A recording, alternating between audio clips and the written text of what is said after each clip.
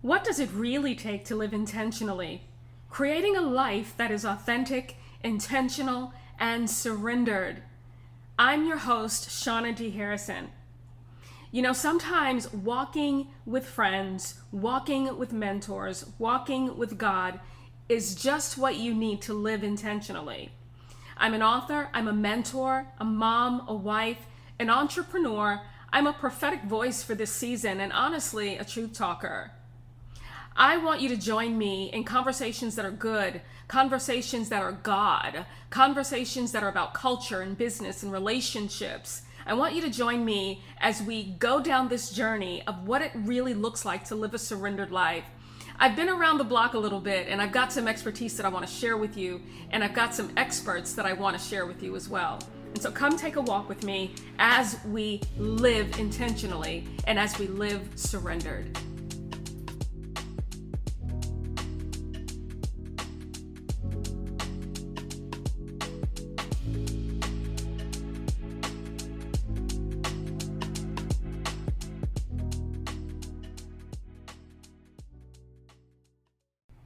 Hey everyone, welcome to the Live Surrendered podcast. I'm your host, Shauna D. Harrison, and I'm so excited to be on with you again today. And so if it's your first time here, I want to introduce myself. I am a mother, I am a wife, I'm a pastor, I'm a prophetic voice for this season, and so many other things that you probably heard during the introduction. And today we want to talk about God and therapy. This has been such a buzzword over the last 10 years. Therapy, clinicals, having a psychiatrist, having a physiotherapist, having all of the things, whatever it may be, whether it's for body, whether it's for mind, whether it's for soul, having someone that can be counsel for you. And so, how many of you have ever gone through something so devastating and so trying that you sat right there in the middle of your situation, just knowing that there was something that needed to be done? You didn't know if you needed to see a psychiatrist. You didn't know if you needed to see a psychologist. You didn't know if you needed a therapist or a counselor or a coach. You just had no idea. But you knew that you had gone through some things that needed to be fixed. You knew that you had been broken. And some of you are listening and you're broken right now and you're thinking, this podcast is right on time. Well, I've been through quite a bit myself. And, today I can say that I'm a mental health coach, and as a pastor, I have coached and counseled people through so many different trials and helped to facilitate healing for them. Because if you can't get anything else out of therapy, if you can't get anything else out of having a psychologist or a psychiatrist, you need to be able to get healing out of it. And so the questions I want to ask today, and I really want you to be thinking about as you sit on the podcast and even as you get off of the podcast, are kind of deep. They go kind of deep and they go kind of wide. And so, when I think about therapy, I think about the couch, right? I think about weekly or monthly or bi-weekly meetings. I think about advice. I think about counsel. I think about someone helping me to walk through the tough places in life. And in a way, it almost sounds like discipleship or mentorship. And there are some parallels there. And I think that it's important that we understand that there are parallels there. But why do we need it? Why do we need therapy? And do we really need therapy? Is the term Jesus in therapy or God in therapy a really good term to sort of drag around the internet? Or is it the type of term that we really do need to be a little more reserved using?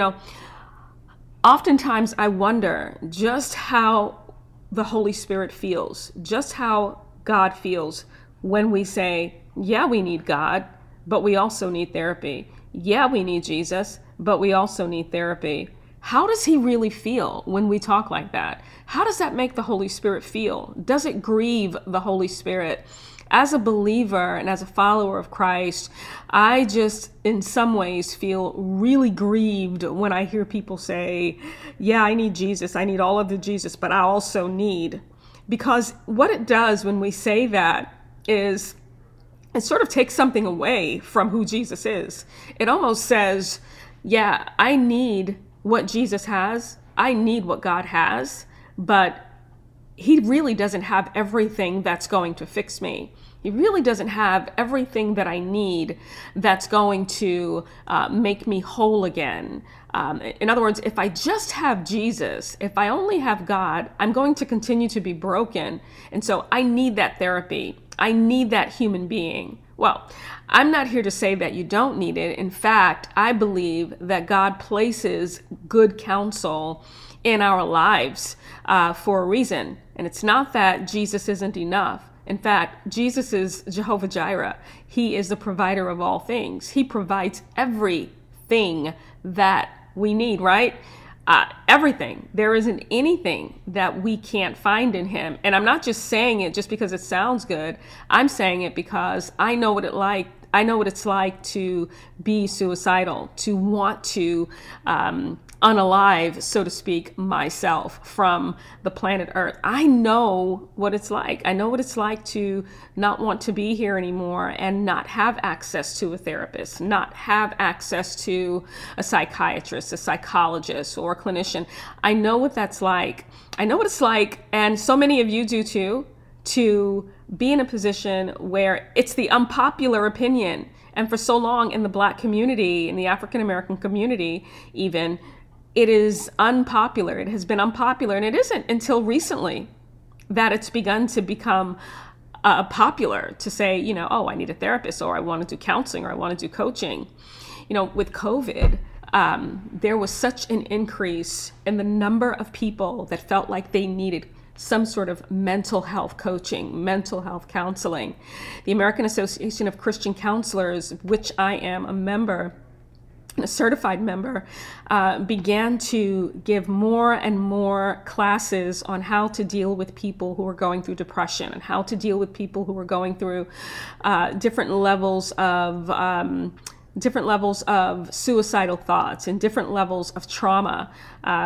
All of the things that came with COVID, because what the mental health community found, y'all listen to this. What the mental health community found was that people were dealing with things on one level and they were being catapulted to the highest level of care in the land. That would be a psychiatrist. And everyone was being put on medication. Doesn't matter who you were, doesn't matter what you were, what your feelings were, doesn't matter what the session looked like. Most people were being put on medication. Well, after meds, guess what? There's nothing, because meds is the top of the line. After you're medicated and you continue to be medicated, there really isn't any other answer except for the fact that, you've got someone in your life that can help you process your feelings and your thoughts.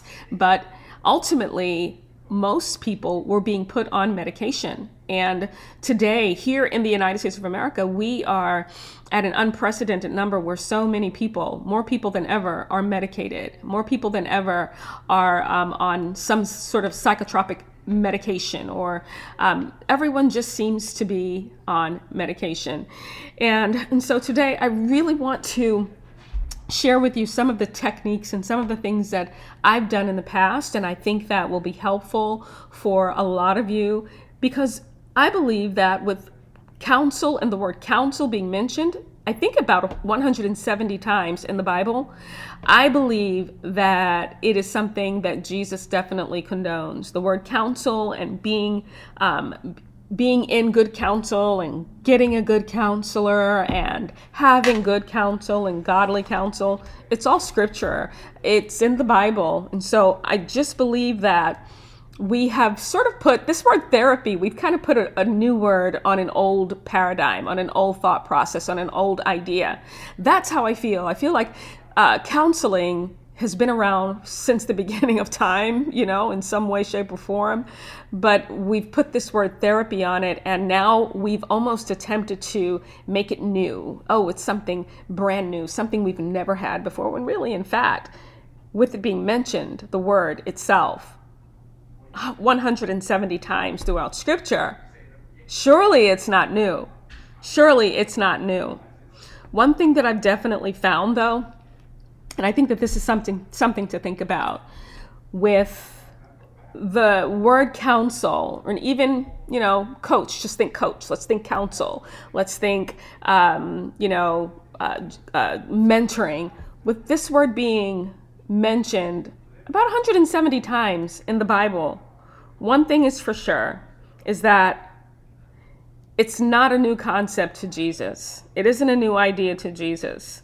And in fact, in Jeremiah, mental health was something that he definitely spoke about. He spoke about the trauma of and ministered to people that were in a state of trauma. These were the children of Israel.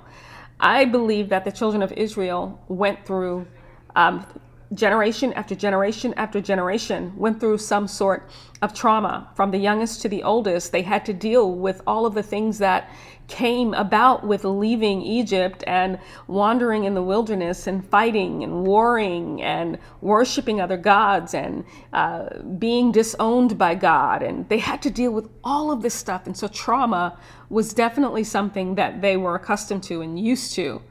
It didn't have the label of trauma on it. And so as we think about that, this isn't new. This is something that, is as old as time is. As I think about Abraham, Isaac, and even Jacob, and some of the dysfunction that was passed down from generation to generation to generation, even as I think about Leah and Rachel, and I think about, Rachel being chosen over Leah, and Leah not having the beauty that Rachel had. I mean, she had to have some issues to be known as, and to be known as the ugly one, or to be known as the one who wasn't as beautiful, wasn't as fair as her sister, wasn't chosen. She wasn't even in the position where he wanted to choose her, and so trauma isn't something that's new. Anxiety, fears, all of these things are not things that are new. They're all emotions and things that have always been dealt with and we're dealing with today. But the question is this: can you counsel a demon or coach a demon if a person truly has a demon? And can you set somebody free in terms of sending them through deliverance if it's just their flesh that's acting up? Yeah, I know that goes into a whole nother section, a whole nother thought process, but what are you going through today? And I want you to think about this. What are the things that you're going through? What are the areas of your life that you're looking for healing in? You're looking for God to do something more, something new. Maybe you're brokenhearted. Maybe you're in despair. The Psalms talks about being in despair. It talks about hopelessness. The Psalms talk about being brokenhearted. The Bible talks about all of these things. And one thing I know for sure, and this is one of those tools and tricks that I've used over the years that God has taught me. One thing I know for sure is that spending time in the presence of God, spending time in the sweet presence of God, fellowshipping with the Holy Spirit in prayer, in worship. People think that it's overrated. People think that, how much time can you pray? And how much time can you get in the face of God? And how much of that can you do? Well, let me just say this, that Jesus, the Holy Spirit, Abba, he isn't just some guy who's sitting up in the sky, but he literally is waiting to fulfill and answer and even heal all of your broken spaces and places. I mean, he's literally waiting for you with outstretched arms, waiting to take away that despair. He's waiting to repair the hopelessness and literally help you to be hopeful again. Help so that you can have faith again, so that you can believe again, so that you can walk in your destiny. He doesn't want you to be brokenhearted. He doesn't want you to be broken. Some of you have been so broken. You've gone through so much garbage in life that you are so fed up with some of the people in your life. You're fed up with the way they treated you. You're fed up with the way they've disrespected you, and you're broken and you're brokenhearted. You're walking in disappointment Disappointment is one of the worst things to walk in. I've walked it out, I've walked it through, and I know how hard it can be. And with that being said, what I want to do is pray for you, because God is able to deliver you. And so, Father, I thank you for health. I thank you for healing. I thank you for delivering. I thank you for setting free. I thank you, God, for being in relationship with your people. I thank you, God, for healing the brokenhearted and taking away the despair. I thank you, God, that according to 1 Peter 5:7, we cast all of our care on you, for you care for us. And in the name of Jesus Christ, God, we know that you provide wholeness, that you provide healing, that you provide it all, for you are Jehovah Jireh, and there is nothing missing, there's nothing broken in you. And in the name of Jesus Christ, we thank you, and we say, thank you, Jesus. And it is so. In Jesus' name we pray. Amen.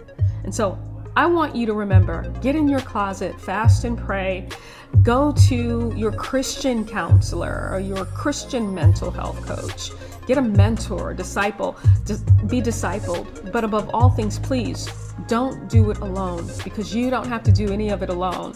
There is a rainbow on the other side of your struggle. There's a rainbow on the other side of your trouble. There's a rainbow on the other side. You're not going to die this way. You're not going to live the rest of your life out living in despair, but it's going to be a life that's filled with hope. I know it to be true for you, because it is for me, and God has done it for me, and he's going to continue to do it for anyone that will ask, anyone that will live surrendered.